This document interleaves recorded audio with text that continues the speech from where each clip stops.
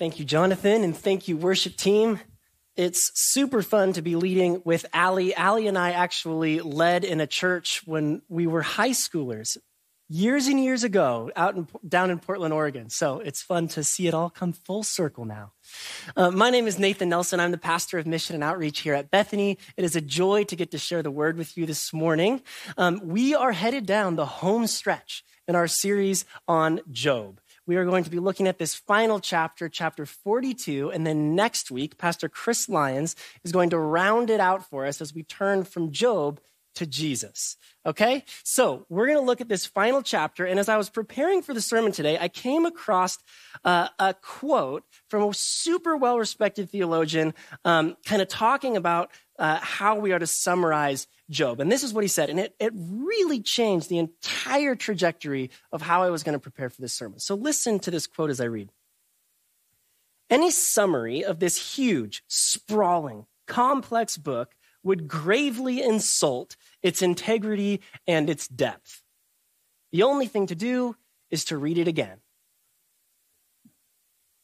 Well, we've got time. Let's give it a whirl. Job 1:1. There was once a man in the land. No, I'm not going to do this. But the theologian has a point, and this is why I bring it to us this morning, and that is that we never close the book on Job. Insofar as long as there is suffering in our lives that characterizes even a part of our existence, the themes of Job are forever open to us, right? And so what I want to suggest this morning is that as we consider closing this series out, that we take note. What are the invitations that God gives to Job? What are the tools, I'm going to call them, that Job gives us for the rest of the journey? For our own journeys that are sure to be characterized by suffering, yes, and joy, and everything in between, right? We know that's what's coming. So what then are the invitations and what I'm going to call the tools that Job can give us for our journeys ahead? That's what we're going to do. But for us to do this work, what I want to suggest to us this morning is that we first have to prepare our hearts for some deep work to be done. What I want to suggest is that we, in order for us to see the true invitations that await for all of us in Job, we have to go deeper. Deeper than what sort of immediately meets the eye in the text. Deeper than maybe what we've heard about, the conventional answers to suffering in our world and God's relationship to it. Deeper to a place of uncertainty. What I want to suggest is that in that place, in this place of uncertainty, awaits for all of us truly profound revelation. So, would you pray with me as we prepare our hearts to do this deep work? Let's pray. Lord, we just pause for a moment and acknowledge in the course of our week, course of our life, God, often we failed to get interrupted by you, just enough to be reminded of our place in the world, of your place in the world, and how we're to relate with each other as a result. So God, I just pray that even in this moment now, you would interrupt us just a little bit. Bring us, God, to a place of depth that allows us to see more clearly you, your purpose for our life, what this is all about. We trust, Lord, that your word holds for us great revelation towards that end. And so, God, we expose our hearts to you. We ask that you would till the soil of our souls for your work to be done, trusting that life and restoration is the goal, the trajectory of all of our lives if we're just willing to do so. So meet us now, we pray in your name. Amen. So let's remind ourselves first of where we've left off in Job's journey. You recall that we started with Job. He's a righteous man. He's said to be a faithful man. He sort of has all the good things that you could ever hope for or imagine in life. And then a kind of wager is made in which Satan comes along and says, okay, God, let me have my way with Job just a little bit. And God says, okay, to a point. And then all this suffering begins. Job starts to suffer all kinds of things, terrible loss, terrible pain. And then along the way in that, these quote unquote friends come along who aren't necessarily the best friends at all, but they challenge Job. They say to Job, man, it's not going too well for you. You must have done something wrong. You must have. So it's simple. Repent. Things will get better for you. And not only for you, but for your family. Think of them. Repent. Be done with it. And Job says, of course, in response, no, I've done nothing wrong. I am morally upright. I have nothing to repent of. And so as we learned last week from Pastor Abiodio, Job goes so far as to say, and this is my paraphrase, go ahead, put me on trial. If you do, you'll see that it is not I who am guilty. And implicitly what Job is saying here, and this is so important, is he says, God, if anyone is guilty, it's you. You're the one who allowed this to happen. And then we hear God's response to Job, first by way of a new friend, Elihu, that enters the scene, and then directly we hear from God. And what the two of them do is they paint a picture of the powerful, life-sustaining glory of Yahweh. And in so doing, they remind Job, in sort of one of the great poetic texts of our human history, that he is but a mortal man of flesh and blood, and God is the divine. And this is where we pick it up. Following God's concluding remarks to Job, we begin in the 42nd chapter with Job's final response to God. What is Job to say at the end of all of this?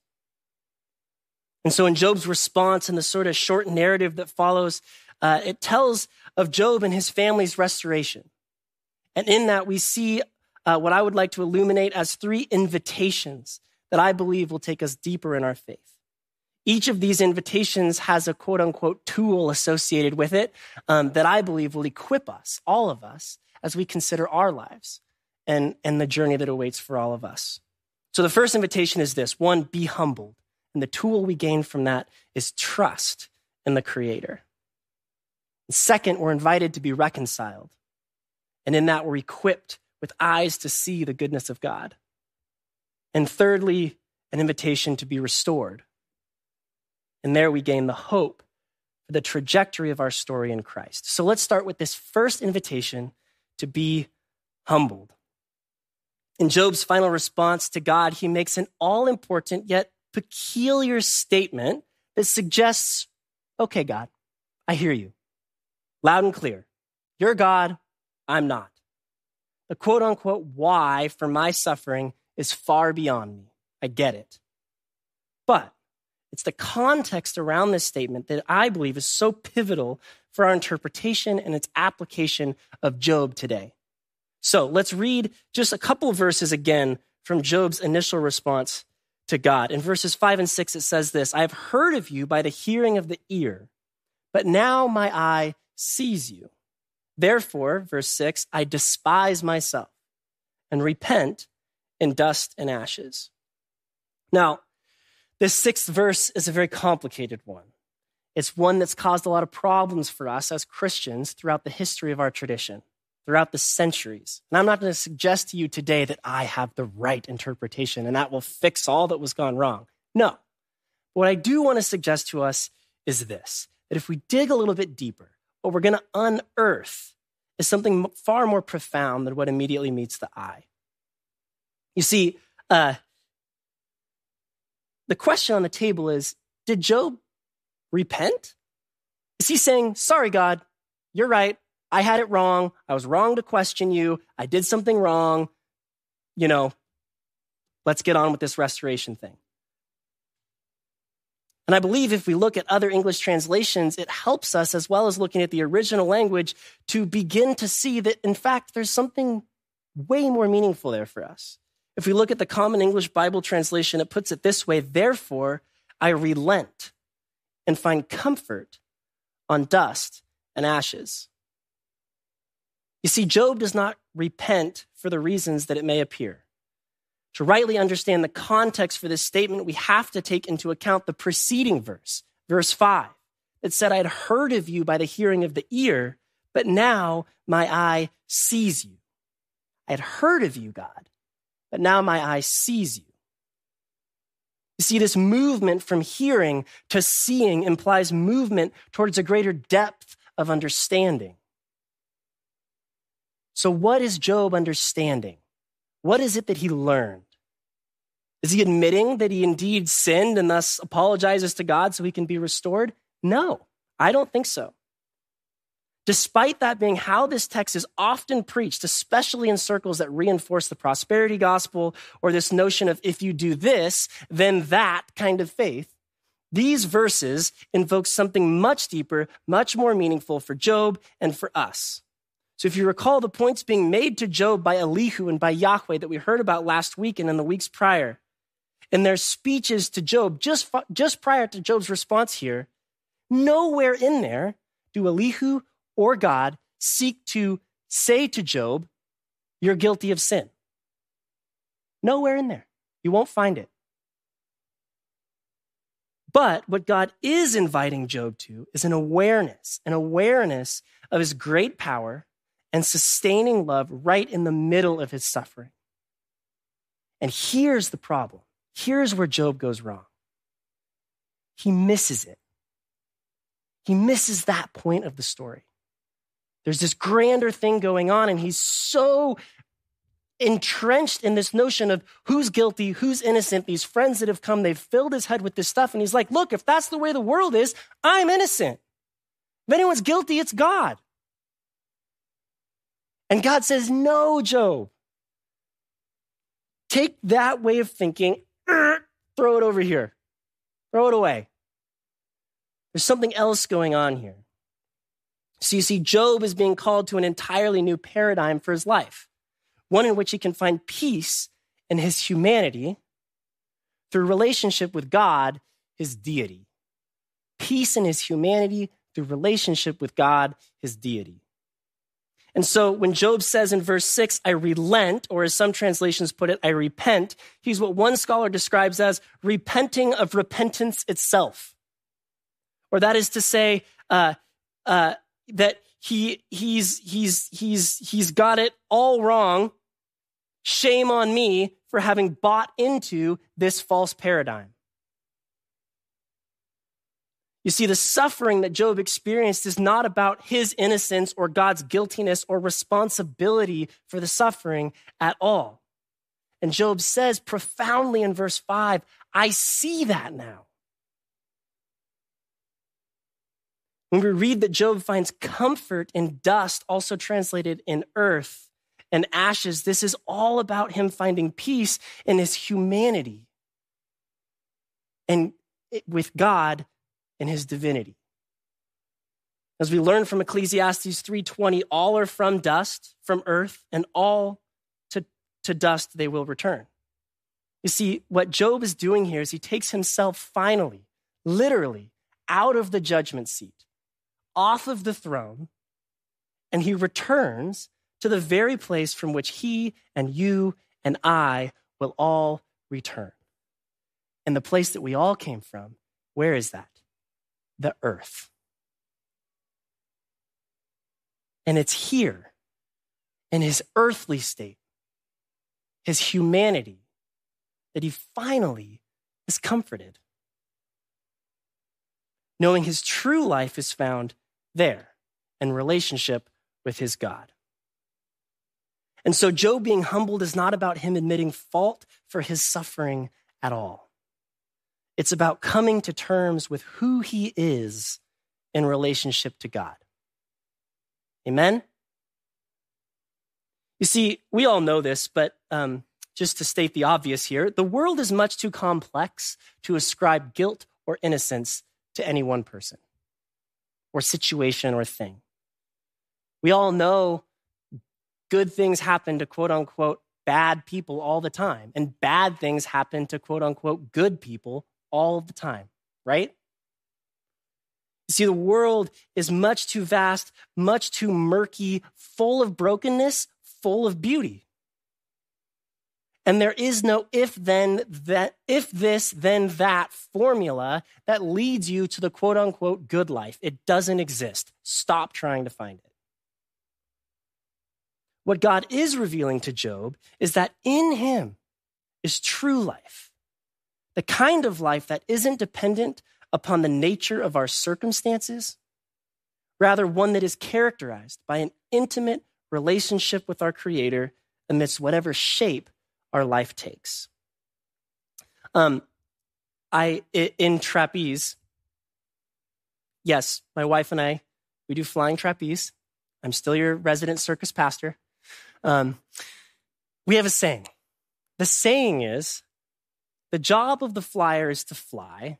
The job of the catcher is to catch. Now, this gets a little bit tricky for me. Tricky, get the pun? Cool. It's a little tricky for me because I both fly and catch. So I get this a little bit distorted at times. But you see, here's the deal. When you're a flyer on the trapeze bar, your job is to go sail through the air and then do a flip, do a spin, whatever your trick is, and then present to the catcher, what we call catch hands, just like this. And when you present to the catcher then, upside down, can come, reach out, grab your wrists, and carry you into what we call the apron, and then back again and throw you back to the bar where you can return to the board, and everyone claps, and it's so beautiful. But the thing is, here's the problem. All too often, us flyers, especially me, because I also catch, forget what our job is, and we try to catch the catcher, right?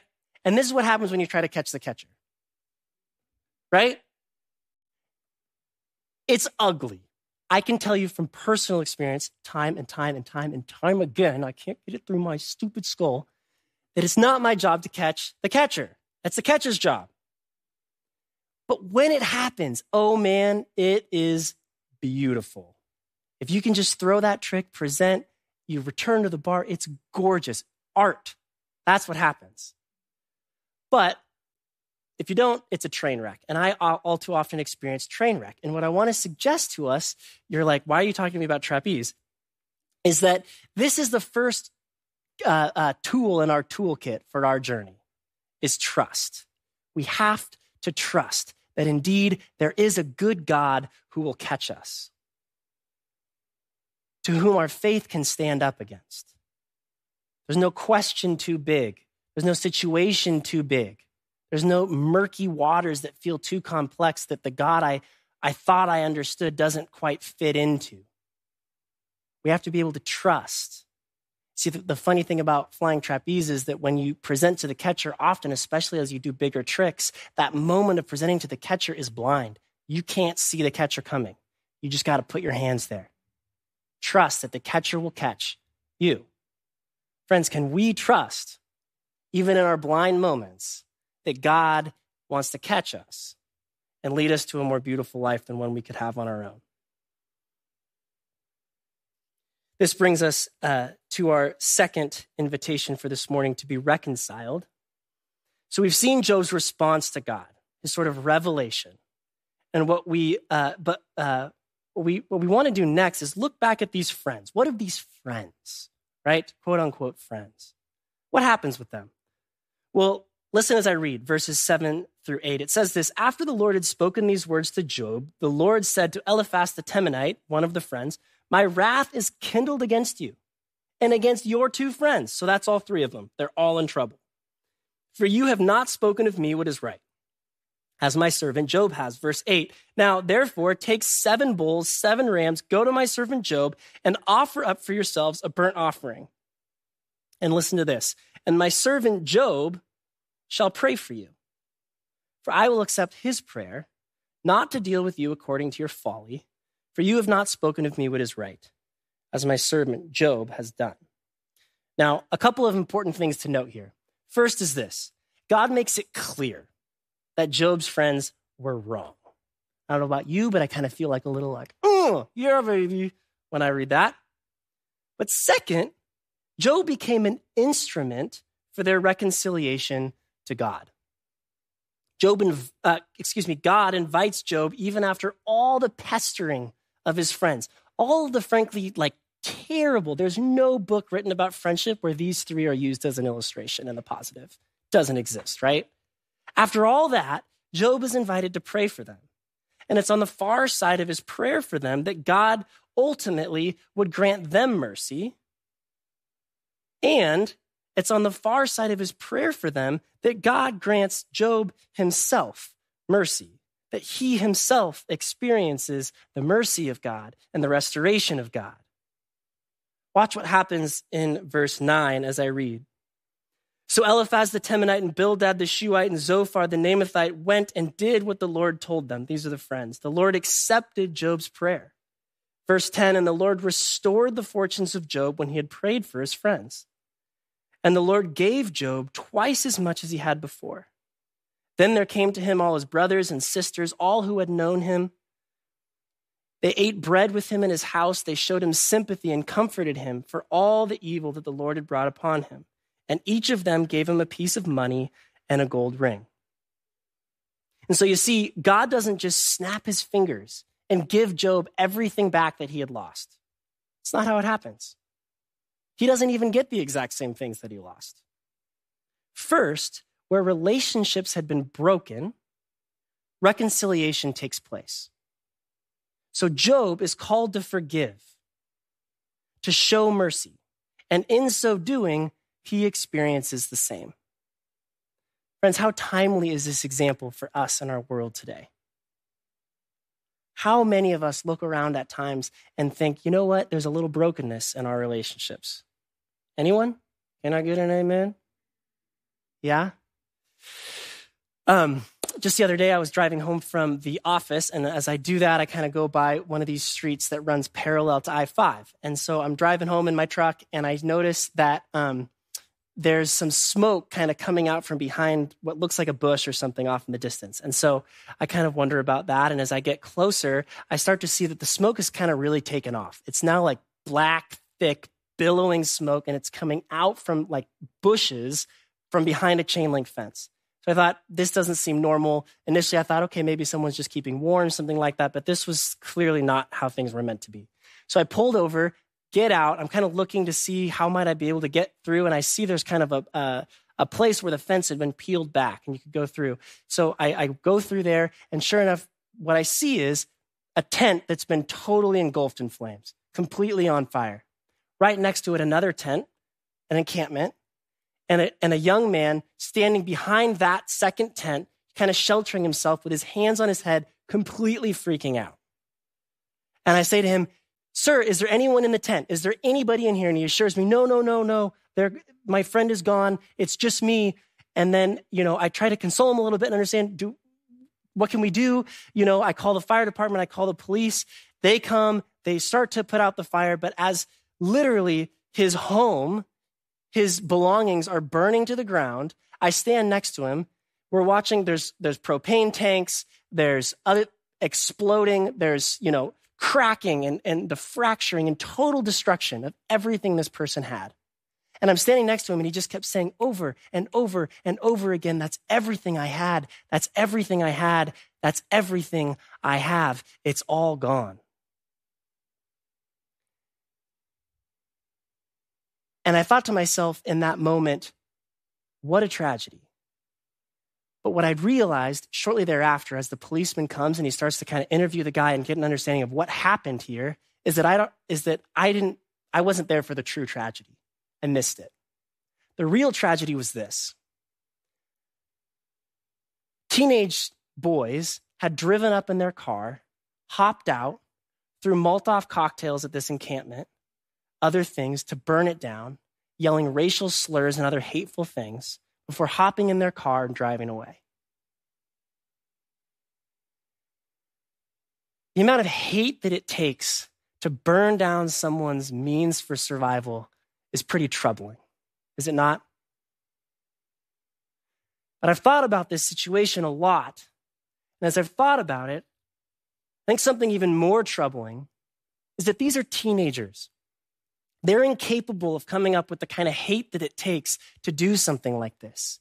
You know where they got that? You and me, man. The things that we say.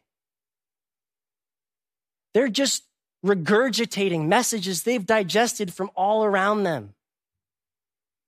It is lost on these kids that these are people. Friends, it's lost on us that these are people. People experiencing homelessness, friends, they are not problems to be solved. They are people beloved by God, full of love to give you and I, if we would just give them a chance. You see, the challenge is that it's so easy when the quote unquote other, whether it's someone living outside or whoever it is in your life, there's a million others in my life and in yours. The problem is that when we aren't proximate to one another, it's easy to commodify someone as a problem, right? Rather than to see the other for the human being that God created them to be in God's image. It's only when we become proximate, when literally maybe we have to go through that chain link fence, cross a border, see a person, that all these prejudices can start to subside. What I want to suggest for all of us is that we're failing to see the goodness of God all around us because we're stuck in our prejudice. We're not proximate. We're not crossing the boundaries. We need to cross. We've heard it said that there's a homelessness problem in Seattle. Let me tell you today, please hear me when I say this. Please hear it. There is not a homelessness problem in Seattle. First and foremost, there is a compassion problem in Seattle. Amen? Man, we got to get this right. You see, these are people full of the goodness of God with so much love to give. And we have the opportunity to be a part of that goodness if we'll allow the calluses of our own hearts to soften. And in this place, the grounds for true restoration can begin to spring up. Life can start to come. Restoration can start to come. We're about to turn the page here to this third and final invitation to be restored. But hear me, that restoration, it doesn't happen on its own. We got to go through the first invitation, be humbled. The second one, be reconciled with those around us. We got to do the work in here before we can be restored. There is no housing initiative. There is no number of food banks and community meals that are going to fix the problem of tents outside. I don't like it. You don't like it. The people in the tents don't like it. But we got to get it right in here. Otherwise, people get in housing, we still don't know each other, we still hate each other. The scars that we've had of people burning down our homes don't go away because I got a place to put over my head now. We got to do this deeper work. We got to go deeper. My wife and I were privileged to get a home of our own a few years back. And in the process of owning a home, I have discovered all kinds of new things that life has to offer us. One of those things is this thing, have you heard of it? Gardening. Not a gardener. Not a gardener. I apologize to all the gardeners in the room. What you do is extraordinary. What I do is not gardening. I own that. But what I do is try to make my house look presentable so when people walk by, it's like, they're not like, ooh, eyesore, right? So that's my job. Macy and I have agreed the front yard is mine. I will cultivate it. It will be okay. She will watch and not weed ever in her life. That's okay. And so, I do this work and we're coming up on spring, right? And in my front lawn, there's starting to be some buds coming about in the different plants and all this. And I actually, like, genuinely, I'm excited. Like, I'm excited to see what's going to come out of this. Couldn't have said that a few years ago. Not in a million years. But I'm excited about this. Now, one thing I'm not excited about is that in my front yard, there is a patch of grass that has become taken over by, like, clovers. Anyone in here, homeowner? This is bad news, right? We're told this is like they're going to take over my yard. And so what I'm really looking forward to is digging that stuff out of there and then planting new seeds and watching them grow. And my lawn is going to become this beautiful green thing that dogs are going to walk by in the street and be like, man, I'm trying to pee on that, So this, and forgive this illustration in advance. My boss told me to keep it in here, so I blame her. If we do this deep work, if we dig out the clover where we need to, if we plant down seeds, right, then the promise of restoration, of a green lawn can come about. So my hope and my prayer is that this community here, in just a handful of months, we might be able to look and go, you know what? At a relational level, we're starting to see some green lawns.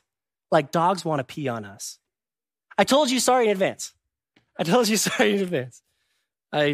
shouldn't have said that.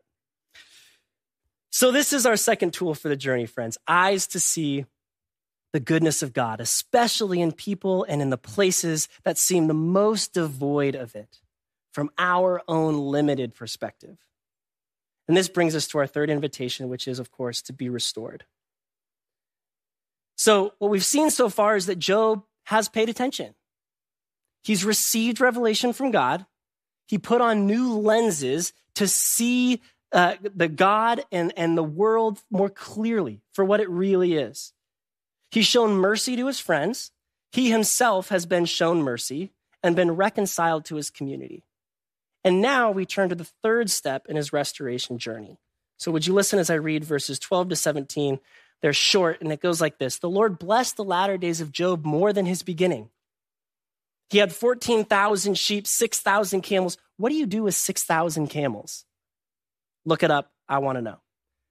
1,000 yoke of oxen and 1,000 donkeys. Verse 13, he also had 7 sons and 3 daughters. He named the first Jemimah, the second Keziah, and the third Keren-Hapuk. In all the land, there were no women so beautiful as Job's daughters, and their father gave them an inheritance along with their brothers. After this, Job lived 140 years and saw his children and his children's children 4 generations. Verse 17, and here's the crux of it all, friends. And Job died, old and full of days. Now, there's so much to unpack about this. There are some things that we just simply cannot get to. I apologize in advance if there's something that I don't cover that you really hope I will. There's a great bit in here about gender dynamics. Come and talk to me afterwards. Would love to go deeper. But we have time for 2 things. First is this. We know from Psalm 90:10 that in ancient Hebrew tradition, 70 years was understood to be a full lifetime. So what Job is being given here is a whole new life, twice over. 70 times 2, 140. My wife's a math teacher. Boom. Now, remember that Job is a poetic book, and much of its meaning is in the mystery and metaphor of its poetry. So what we need to do is be careful in our interpretation, but what I want to illustrate for you is that for us today is that Job's suffering, his sort of old paradigm, this guilt versus innocence world in which he was living, where he sort of constantly had to justify himself before God, before others, that was not going to ultimately define his days. He's given new life, newfound revelation from God, and how he is to relate with God and others as a result. And friends, here's the truth. So are you, so am I. We all share this invitation. If we can accept this truth deep within us, of a life unbound by the circumstances of our world, rather bound up in the truth and promises of God's goodness amidst whatever comes our way, then we are really living. Then we are the real living hope of God in the world. Some of you know this part of my story. I've shared it with you before, but a handful of years ago, just over 3 years ago, my dad passed away pretty suddenly, pretty tragically. And after I shared about that in a sermon a while ago, a couple from the congregation came forward and they said something to me that was incredibly profound. And that's what I want to share with you today. So for context, a few years ago, my dad went in for kind of a routine surgery. He was going to have a mass removed. He didn't want me to worry. He didn't tell me. Goes in, gets the surgery. Things are going well. His recovery is going well. And then one night he aspirates and immediately had chemical burns on his lungs. And moments later, all of his major organs shut down. My dad would spend the next 3 weeks unconscious in the ICU, me at his bedside. And ultimately, I had to make the impossible decision to let him go. Now, in the process of that, even as I talk about it now, you can see there's pain. But hear me, friends. The goodness of God was more evident to me then than ever has been in my life, even more than today. Never was the goodness of God through all of that in question. It wasn't. I felt viscerally the presence of God in a way that sustained me through an experience that I don't wish on anyone.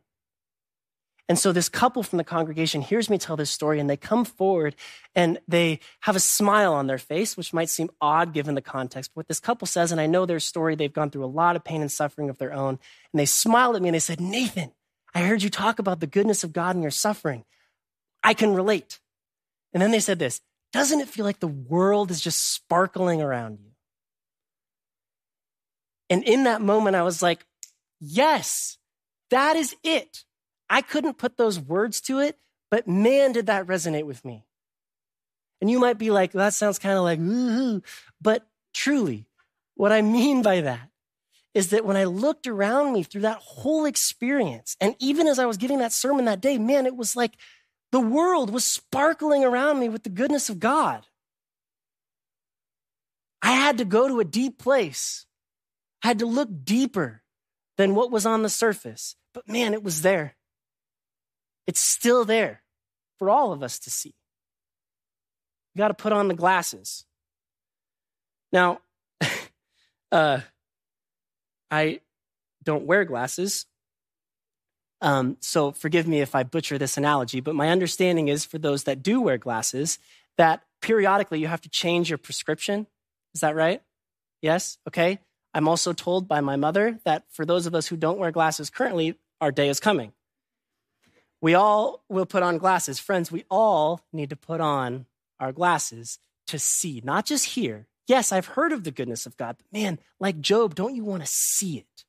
That deeper level, an awareness that indeed the world is sparkling around us, as broken and messed up as it seems. Man, it's sparkling. We need eyes to see it. And for myself, at least, I can point to a time when I felt it, but even this morning, I'm like, I need a new prescription. I got to change this old prescription out because I want to see again. My prayer is that together, friends, as we close the chapter of Job, the book of Job here, that we can leave equipped with eyes to see God and the world sparkling with God's goodness around us, that can give us a vision for the restoration of God far and beyond what our minds can conceptualize on our own. We have to experience it. And here's how we experience it. We have to be humbled. We have to respond and be reconciled with those around us, with the broken places of our world. And in so doing, then we get to enjoy the fruit of restoration. But it's a journey to get there, friends. You see, with these eyes to see, God will not just give us a hope to hold on to in our mind, but an embodied hope, one that we can live out in who we are and how we are in the world. And we're going to finish with this, the final verse of the book. It says, Job 42:17, "Then Job died, old and full of days." Another way this is translated is Job died old and satisfied. You see, friends, Job died satisfied. Suffering? Oh, yeah. But could this have been said of Job prior to the perspective, the deeper awareness and experience of God's goodness and God's presence in his life that he discovered on the far side of his suffering? No, that's not how the story goes. That's not how our story is going. But satisfaction does not equal being void of suffering. Praise God. Amen? Justice does not equal I am right and you are wrong. Hear this, and we'll close with this. Justice for Job is found through forgiveness and repentance, and satisfaction through intimacy with his Creator. So I invite the worship team up. I'm going to pray in just a moment. And before I do, I am going to take a risk on our community. We're very comfortable in our pews, what I'm going to invite us to do is to get up and to move a bit. You see, as I've been reflecting on this text and thinking, okay, God, how do we respond? Especially when we find ourselves in times of suffering, it's hard to even have the faith to utter the words, I know you're good, in the midst of it. But what we can do is we can move our bodies. And you see, Job, where did he find his peace? Where did he find comfort? On the earth. Not on the throne, not on the judgment seat, but on the earth from which he came. And so what I'm going to invite us to do is to come and kneel up here. Get on the earth. Be humbled by God. Where do you need to be humbled? So you can be reconciled with others, with God. And then together, we can start to be restored. So, man, these steps over these last several months have been getting dusty. Will you come dust these steps off with me? Get on your knees. Meet God on the earth where we belong. He's on the throne. Let's pray. Father, it's just our deep hope to be transformed evermore into the person of Jesus. Lord, we often forget.